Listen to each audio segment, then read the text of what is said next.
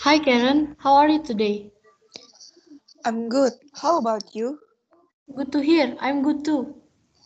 So I'm going to ask you a few questions. Is that okay?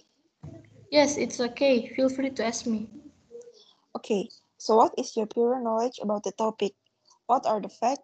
Like what would happen if there is no decision we made or solution found? And what solution will you give? Heart function to pump blood through the body. And the fact is that without a heart, we can't live because if we didn't have a heart, there will be no organs that function to pump blood throughout the body. So, my solution is that we must take care of our heart health. Yeah, I think that's it.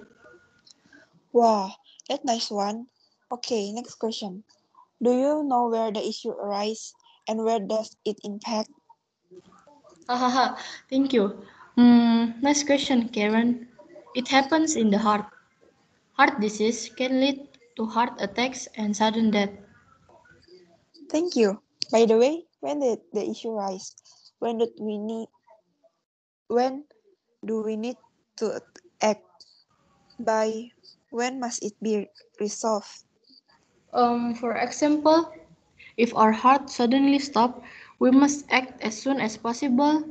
We can call a cardiologist or we can consult a cardiologist at the hospital. Besides that, we can handle this with CPR. This problem must be resolved as soon as possible so that it does not happen worse thing. Yeah, that's it.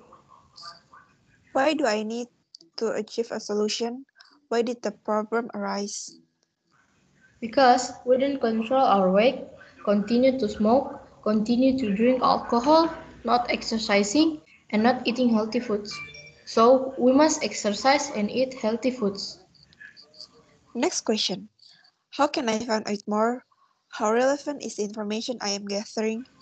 How will the solution will be different? Well, we can read articles about heart health. We can also consult a heart doctor to find out more. The information must be reliable because the information obtained comes from doctors. The situation will be different because we already know what we will do if we have another heart disease. Who are involved? Who needs to be confirmed? Who care about the situation?